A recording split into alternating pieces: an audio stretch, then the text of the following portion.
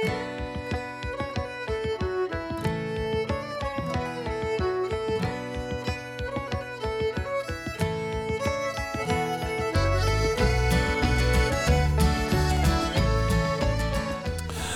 back. This is Reading Through the New Testament. This is Pastor Spencer. I hope you're doing well this week. We are in week 29 here as we're in the midst of 1 Corinthians 8 through 12 this week. This is the week for July 17th through the 23rd.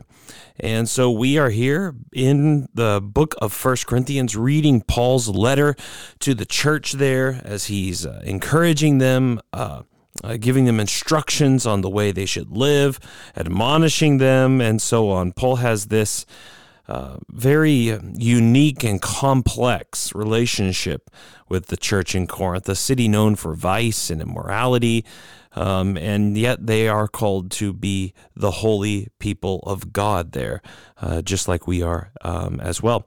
So Paul here is writing to the church at Corinth. He's now beginning in chapter 7. Remember last week, he begins to deal with specific issues that they had written to him about and that they've asked questions about and for instruction.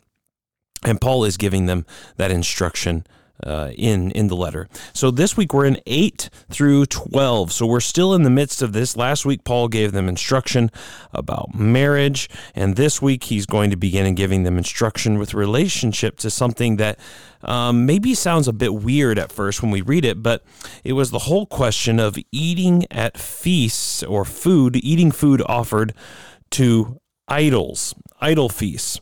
And this was a problem in Corinth and to these early Christians.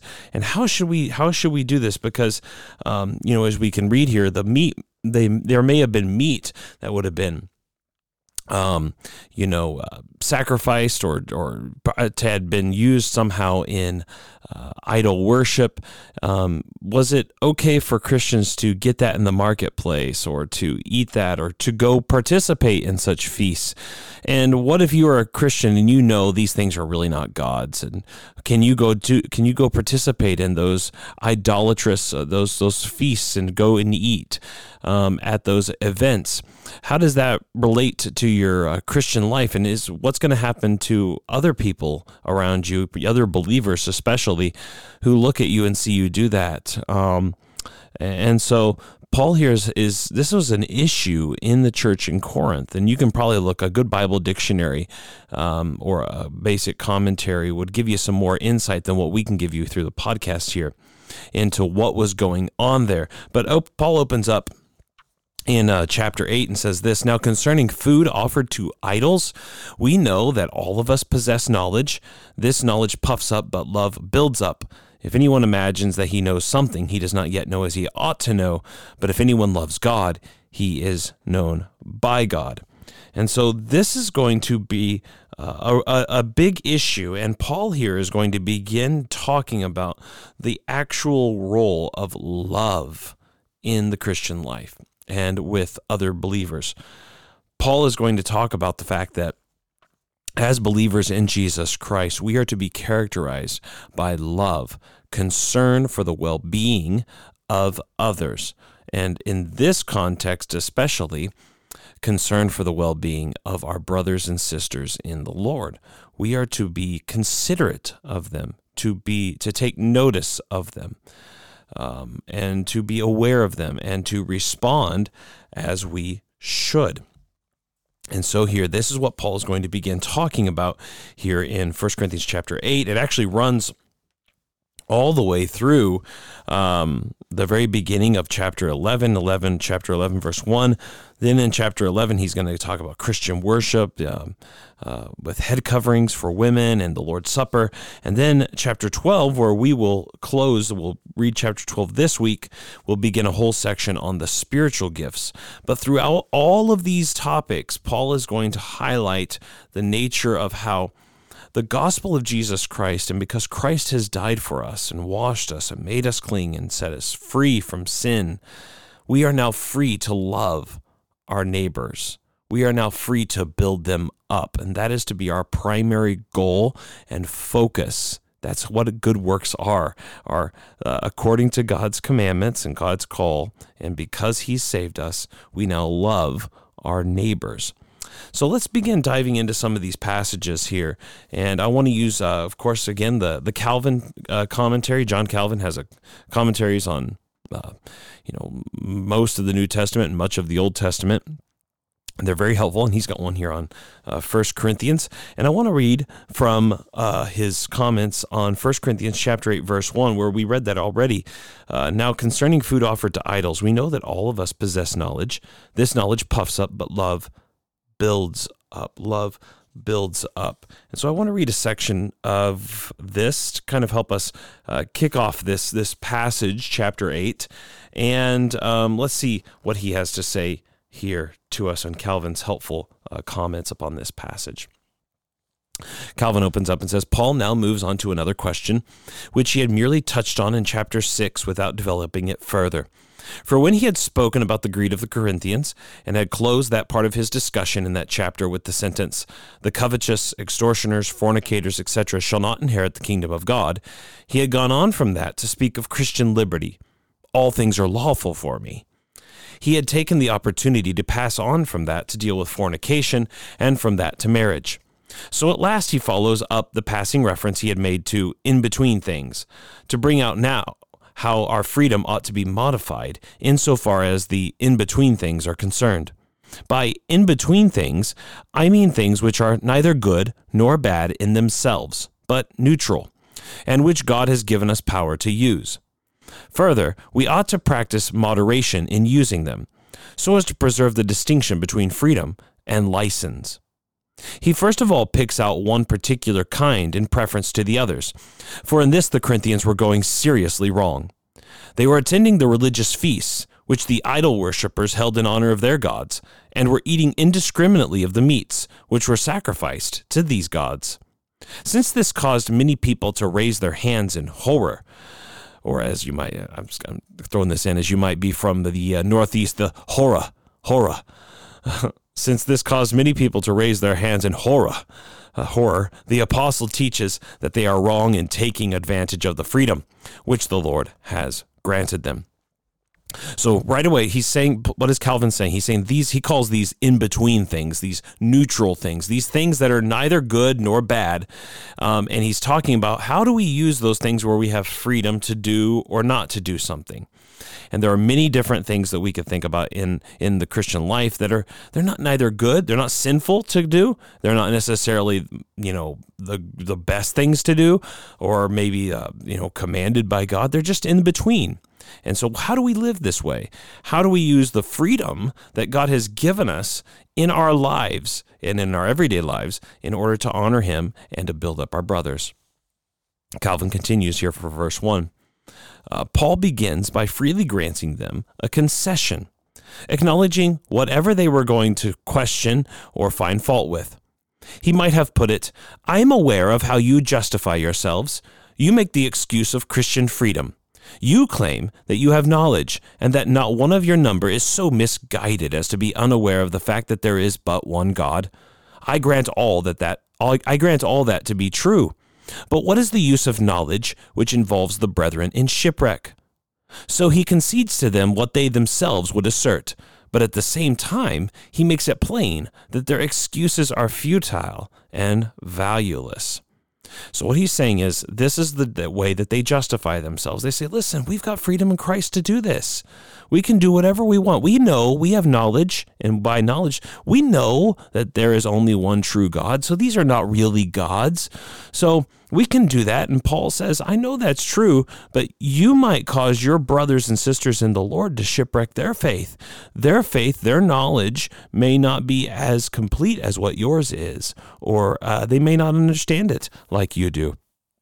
Paul continues, and Calvin continues here, commenting on the Apostle Paul, where he says, knowledge puffs up, and Calvin writes this, he shows from the effects just how stupid it is to boast about knowledge when love is absent.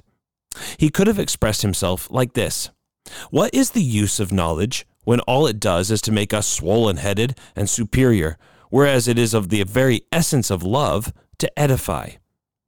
This passage, which would otherwise be obscure because of its conciseness, can easily be understood in this way. Anything which lacks even a suggestion of love is worthless in God's sight, is in fact displeasing to him.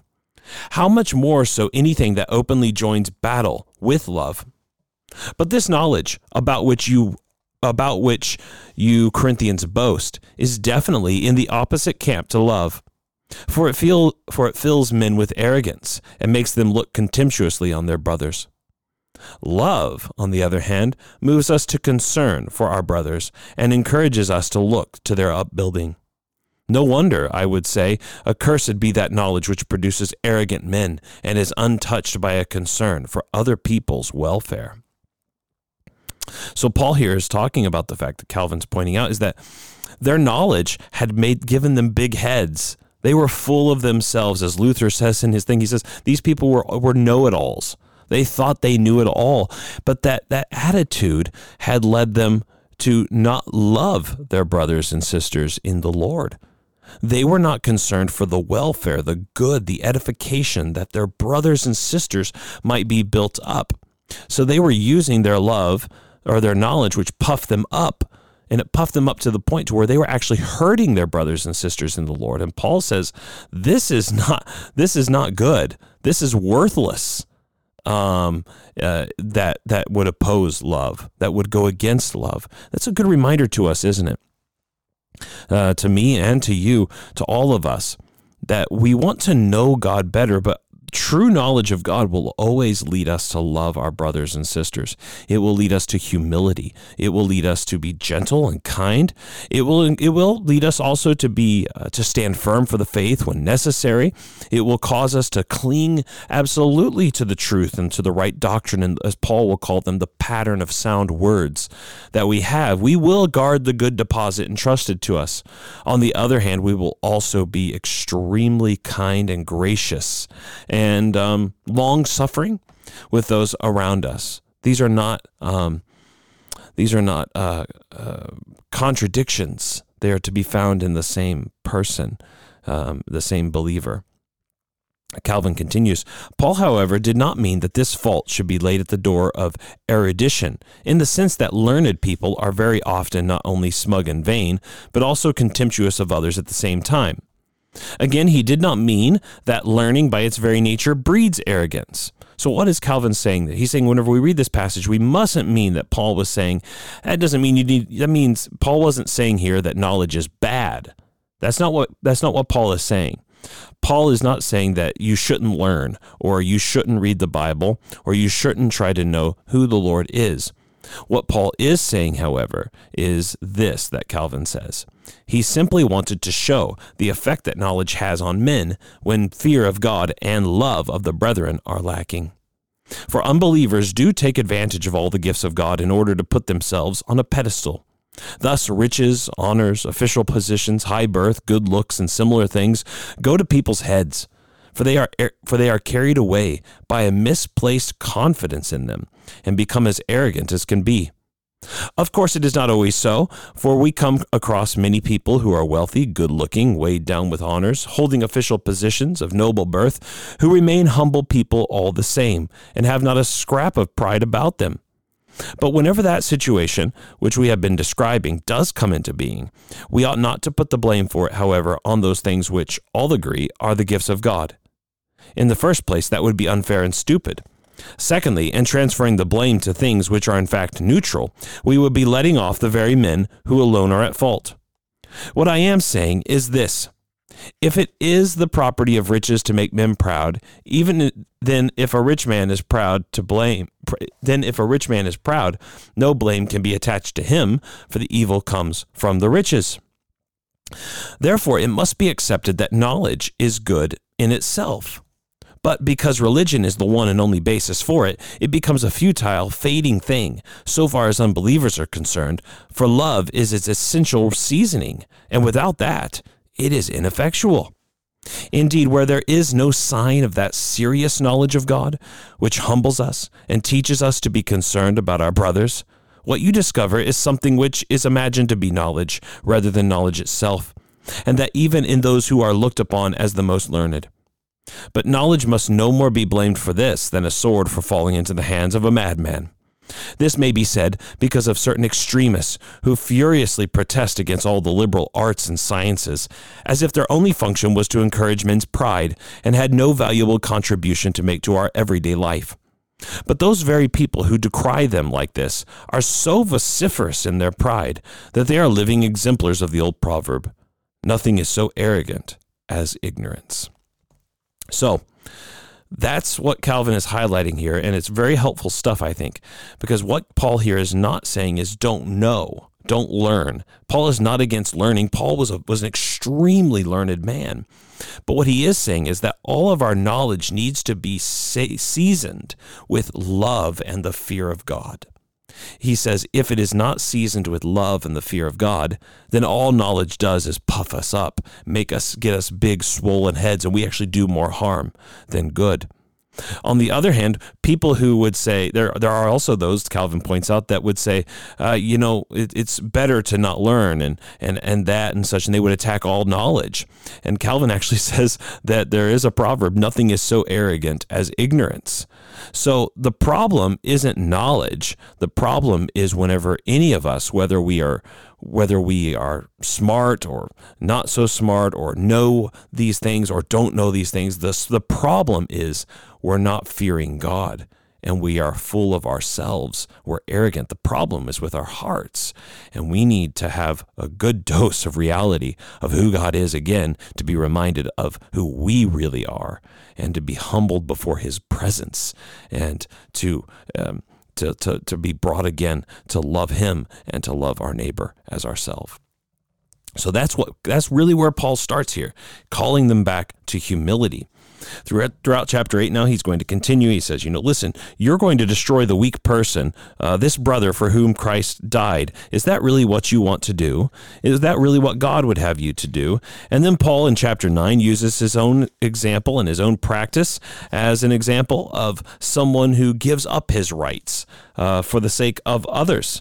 And then eventually we go here now in verse 23 and 24. Paul says this, I do it all for the sake of the gospel, that I may share with them in its blessings. Do you not know that in a race all the runners run, but only one receives the prize? So run that you may obtain it. Calvin says this about Paul's words here. Since the Corinthians might get it into their heads that what Paul did was something that applied to him alone because of the office he held, he argues in light of what the gospel is aiming at, that all Christians share in this. For when he declares that he desired to become a sharer in the gospel, he is hinting that those who do not do as he does are not fit for the fellowship of the gospel. To become a partaker of the gospel is to receive its fruit. Commenting on the next verse 24, Calvin says this, he has finished what he wanted to teach. Now, in order to impress it on the minds of the Corinthians, he adds an exhortation. In short, he says that what they had attained so far is nothing unless they keep steadily on, because it is not enough that they once started off on the way of the Lord if they do not make an effort to reach the goal. This corresponds to the word of Christ in Matthew 10:22. He that endureth to the end, the same shall be saved. And indeed, he borrows a simile from the racetrack.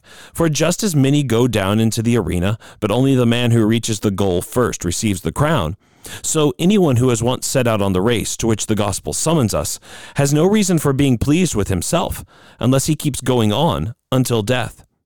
But our struggle is not like theirs in this way. In their race, only one man, the man who has outstripped all the others, is the winner and obtains the prize. In our case, on the other hand, it is better than that. For many people may receive the crown at once. For all that God demands of us is that we keep pressing strenuously on all the way to the goal. So one person does not get in the way of another, but on the contrary, those who run in the Christian race do all they can to help each other. Paul puts the same idea in a different way in 2 Timothy 2:5. An athlete is not crowned unless he competes according to the rules. So run, Paul. That's what Paul says, right? And Calvin says this. Here we have the application of the comparison. It is not enough that we have made a start if we do not continue to run all through our life. For our life is like the racetrack. Therefore, it will not do for us to grow tired after a little while, for example, halfway, for nothing else but death marks the end of the race. So that's what we are doing. We are to run the race to the end, to death. And Paul here is saying and calling them and saying, listen, what I did for myself and giving up my own rights, what I did in showing love to you and to others, and Paul says, right, he did not make use of his right to be receiving money for being an apostle, right? Because Paul says, it's only appropriate that those who preach the gospel should earn their money that way, and people should support them, get their living by the gospel. Paul says, I didn't make use of that right because I was so concerned that I wanted the gospel to go out, that I was willing to forego the things that I might be considered to be owed to me. And Paul here is saying this to them: you need to practice the same thing. You need to give up your rights for the sake of the gospel and for the sake of other people. And that is what we are doing. We're to run the race, and that race does not stop until we die. Paul is exhorting them to run the race with endurance. And actually, I love that thing that he pointed out there, right? That whenever we run the race together as a church and as believers, far from hindering each other, we actually encourage and help each other in the race. We're not trying to beat each other. We're trying to, in the Christian race, this is a corporate race. We're all trying to help each other make it to the end. So Paul continues to call them and to love each other and to help each other out, to put their rights aside and instead focus upon love and their duties to one another. He then goes into the Old Testament, which is interesting because here again, Paul assumes a unity between the Old Testament and the New Testament, and he uses the Old Testament scriptures to explain to them and to give them an example of something that's happening to them now in the New Testament. And he talks about Moses and the people of Israel. He actually highlights the fact that in verse 9, we must not put Christ to the test as some of them did and were destroyed by serpents. He's saying, now listen, you should not be idolaters as they were. So Paul says you're in the same kind of situation as they were. Paul is calling them to flee from idolatry, to not have anything to do with idolatry. And then later on, he says, beginning in verse 23 of chapter 10, all things are lawful, but not all things are helpful. All things are lawful, but not all things build up. Let no one seek his own good, but the good of his neighbor. That's what we are called to do. And then later on, Paul says this: so whether you eat or drink or whatever you do all to the glory of God. Give no offense to Jews or to Greeks or to the church of God, just as I try to please everyone in everything I do, not seeking my own advantage, but that of many, that they may be saved. It's upon these verses 31 and 32 that I want to give Calvin's comments on this thing again. And this is what Calvin has to say about these verses, about whether you eat or drink, whatever you do. And Paul says this, or Calvin says this about Paul's words. He says, so that they may not get the impression that because this is such a trifling matter, there was therefore no need to be concerned about avoiding censure. Paul teaches that there is no part of our life or conduct, however insignificant, which should not be related to the glory of God, and that we must be concerned in eating and drinking to do all we can to promote it. This sentence agrees with the preceding one, for if we are zealous for the glory of God, as we ought to be, we will, as far as it lies in our power, prevent his blessings becoming the subjects of abuse. It was well put in the ancient proverb, we must not live to eat, but we must eat to live. So long as the main purpose of life is kept in mind at the same time, the consequence will be that our food will in a sense be consecrated to God, for it will be intended for his honor. Then on verse 32, where Paul talks about give no occasion for stumbling, Calvin writes this: here is the second thing which we ought to be aiming at, the rule of love. Thus, zeal for the glory of God takes the first place, concern for our neighbors the second. Paul mentions Jews and Gentiles not only because the church of God was made up of these two classes, but in order to show that we owe something to everyone, even to strangers, so that if at all possible, we might gain them. And then upon verse 33, where Paul says, even as I also please all men in all things, Calvin writes this: because Paul is speaking in a general way without making any exceptions, some people wrongly extend this to cover things which are forbidden and against the word of God, as if we had every right in the interest of our neighbors to dare to do more than the Lord allows us. But in fact, nothing could be more certain than that Paul only accommodated himself to men in connection with things which were neutral and in themselves quite permissible. Finally, we must pay attention to the purpose for doing this, that they may be saved. Therefore, no concession ought to be made to them in connection with anything which works against their salvation.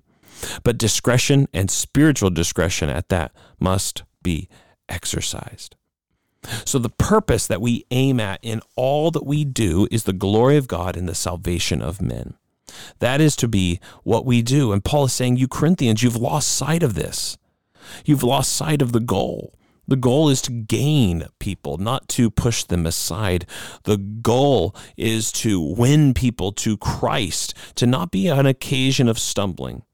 Now, this doesn't mean that we compromise on doctrine. This does not mean that we go soft on what the Bible declares to be sin, but it does mean that whatever we eat or drink, even in the smallest things, that we are not to desire or try to, and we are to be aware of ways in which we might be causing other people to stumble. We need to be aware of that.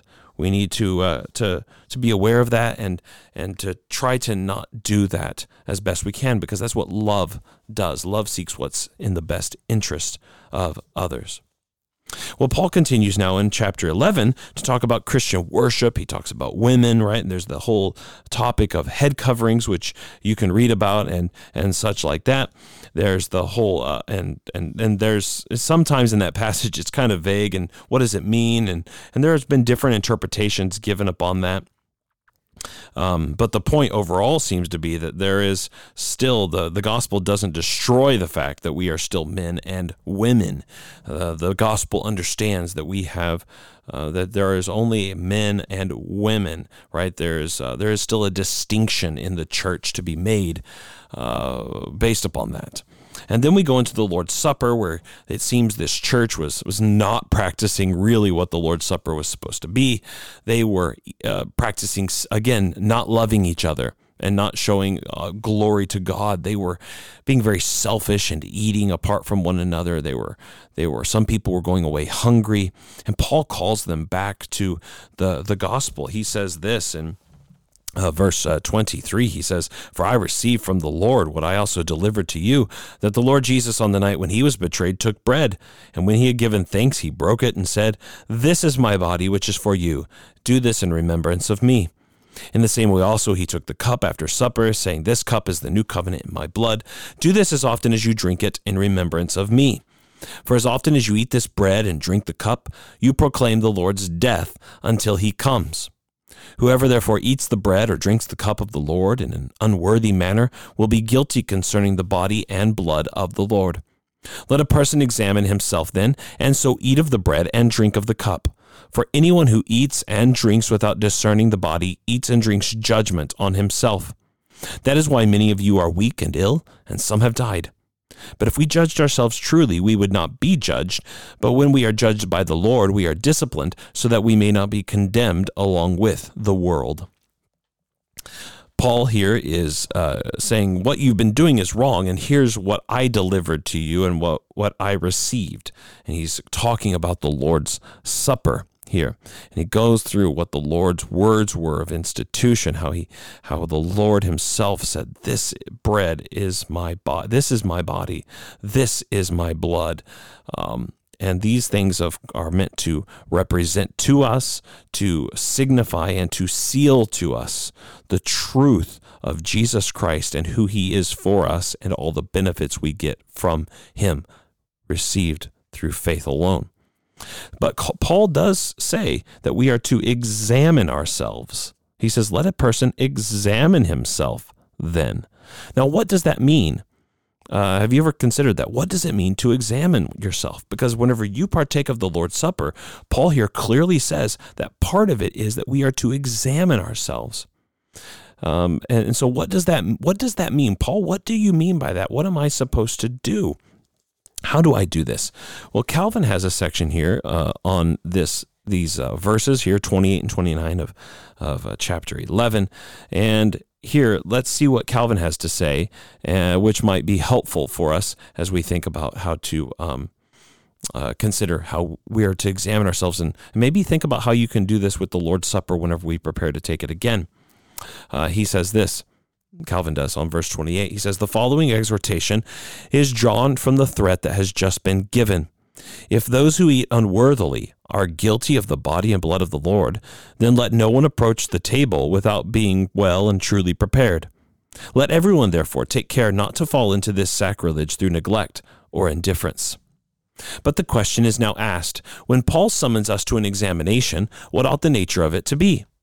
The papists, and by that Calvin means the what we would call today Roman Catholics, the papists think that it consists in auricular confession. They order all those who are about to receive the supper to examine their lives carefully and anxiously, so that they may unburden all their sins in the ear of a priest. That is their method of preparation. But I myself maintain that the holy examination of which Paul is speaking is far removed from torture. Those people think that they are clear after they have tortured themselves with their thoughts for a few hours and have let the priest into the secret of their shamefulness. It is another kind of examination that Paul requires here, one corresponding to the proper use of the Holy Supper. Very important right away. Paul says this: to examine yourself does not mean to sit around and torture yourself with your sins. That is what he says the Roman Catholics at his time, and I would assume still today, encourage that you are to examine to confess your sins to the priest. But Paul here, John Calvin here is saying that's not what Paul meant. Paul wasn't saying that we're supposed to torture ourselves for a few hours and to just totally unburden ourselves to a human priest. We have a priest in heaven.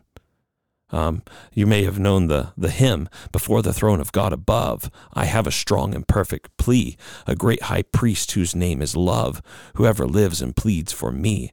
My name is written on his hands, my name is written on his heart. I know that while in heaven he stands, no tongue can bid me thence depart." We have a priest in heaven who ever lives to intercede for us.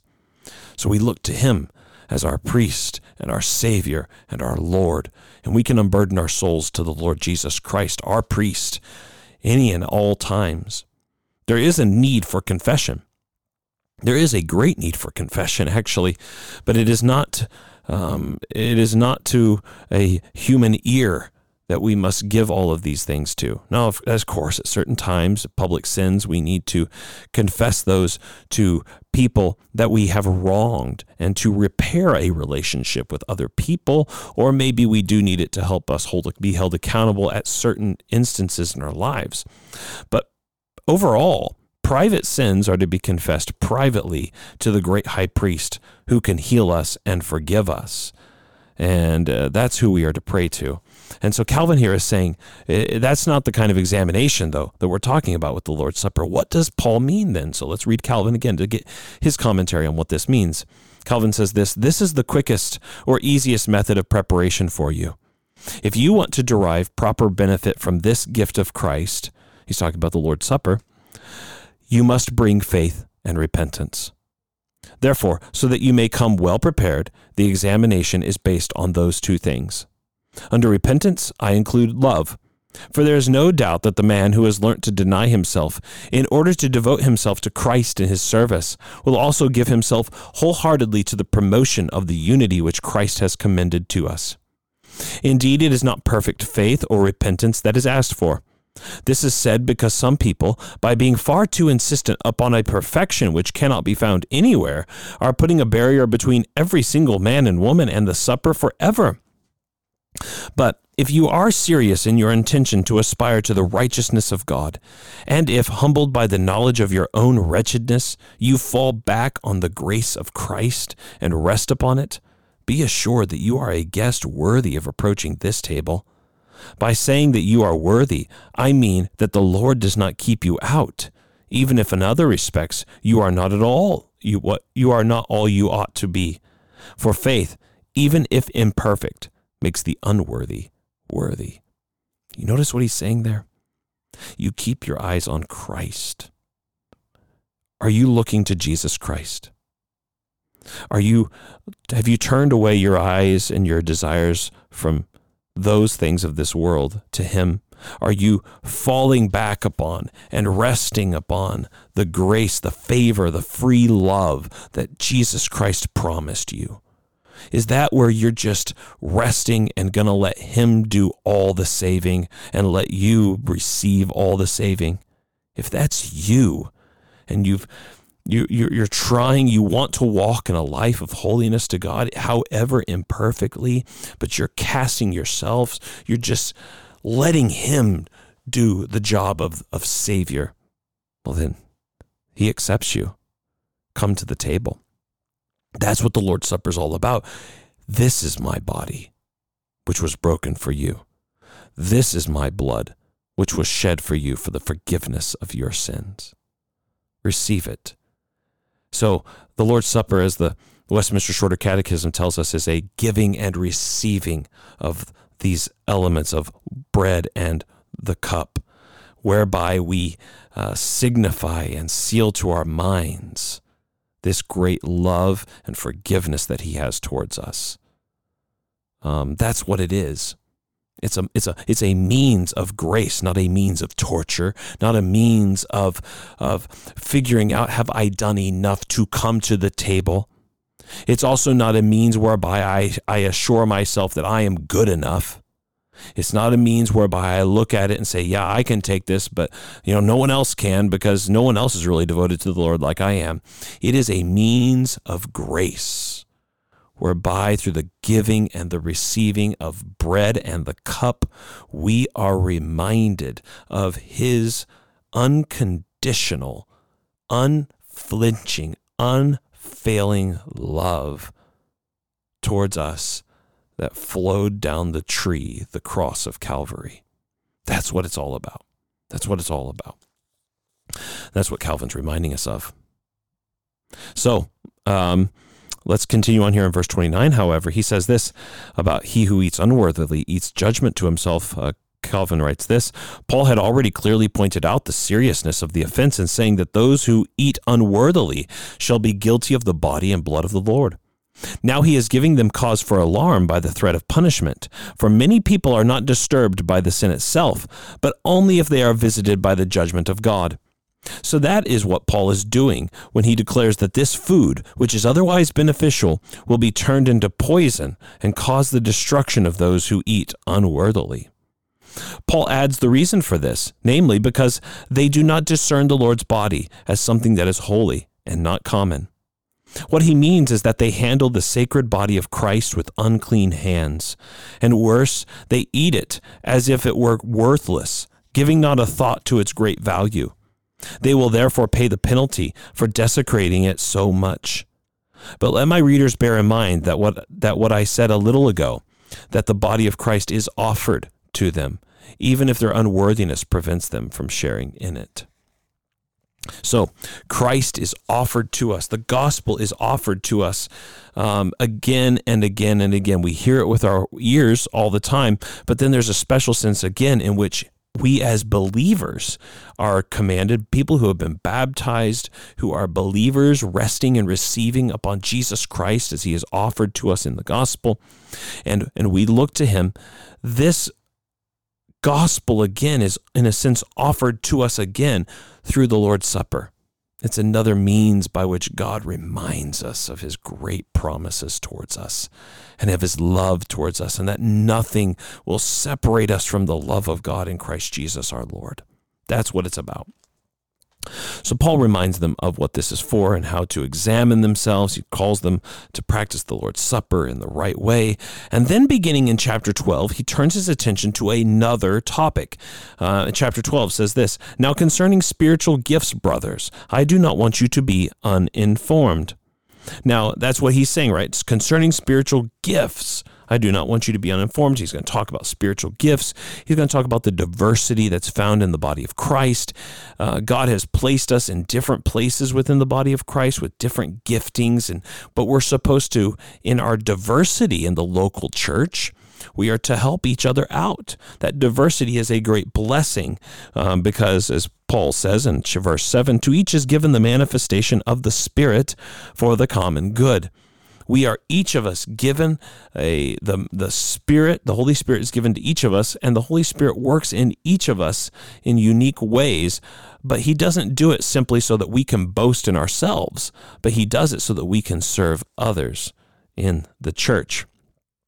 So Paul continues to talk about the fact that we are the body of Christ. He says this in verse 27, now you are the body of Christ and individually members of it. This is what Calvin has to say. This is our last reading here today upon this passage here where we talk about how you are the body of Christ and individually members of it. Let me turn to it right here. Yes, verse 27. Calvin writes this. It follows that all that has been said about the nature and characteristics of the human body ought to be applied to us. For we are not just a civil society, but having been engrafted into the body of Christ, we really are members one of another. Therefore, every one of us should realize that whatever his gift, it has been given to him for the upbuilding of all the brethren. With that in mind, he should devote it to the common good and not suppress it, burying it within himself, so to speak, or use it as if it were his private possession. A man who stands out because he has greater gifts should not become swollen-headed and look down upon others, but he should ponder the fact that there is nothing so insignificant that there is no use for it. To take an example, even the least significant of believers does in fact bear fruit relative to his slender resources, so that there is no such person as a useless member of the church. Those who are not blessed with such great distinction should not envy those who are superior to them, nor refuse to obey them, but they should keep the position in which they have been placed.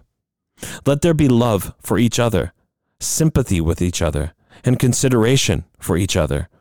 Let it be the common good that influences us, so that we may not ruin the church by spite or jealousy or pride or any discord, but let every single person rather devote all his energy to its consecration. This is a rich and splendid theme, but I have confined myself to pointing out how the preceding analogy ought to be applied to the church. So that is what we are as the church, right? The Lord's Supper is this thing reminding us of what we share in common in the body of Christ. We share him. We share his promises. We share the Lord Jesus Christ, the incarnate Lord. Each of us have a common share in him. And he is ours together. And now in him, we are put into him. And therefore, the life we now live as a local church is pulsating with the spiritual life of the Lord Jesus Christ. That is what is happening. Whether or not we can see it or not, we are members of one another. And there is no such thing, as Calvin points out, as a useless member. Some of us may feel we're not doing anything for the kingdom, or sometimes we go through stages, and sometimes we may get down, and or maybe we get too big of a head, or we forget other people. Maybe we forget other people in the church, or we forget the wonderful benefits and the great gifts that each person is in this church. That is a danger. And what Paul here is saying, each of us are members of Christ, and we are the body of Christ together. And really, I think the great thing to be reminded of is it's not even the gifts that are really the greatest thing in the church. It's the people who are the greatest gift in the church, isn't it? Paul is, I think, emphasizing not simply really that more than having a spiritual gift, it's being a spiritual person. That's the most important thing. And it's about being in the body of Christ, loving one another for Christ's sake, and being reminded of that cross, because the cross is the greatest thing to kill all of our pride, to kill all of our selfishness, to kill all of our loneliness, to kill all of that, and to raise up anew by the power of his resurrection, a new love, a new community, the common good. in our local church. That's what we want to be here at MMBC. That's what we should be striving for, shouldn't we? And that's what we want to be, and that's what he's calling the church here in Corinth to be. Well, that's all I've got for you this week. Next week, we will continue. We're going to wrap up 1 Corinthians. We will introduce 2 Corinthians. We'll read 2 Corinthians chapter 1 next week. Should be good. And we're going to be, again, next week talking about the love chapter, spiritual gifts, the resurrection, and so on. It should be a fun time as we continue to read through these epistles, these letters that Paul wrote. Well, thank you for listening to this. I hope it's been helpful, and take care, and God bless.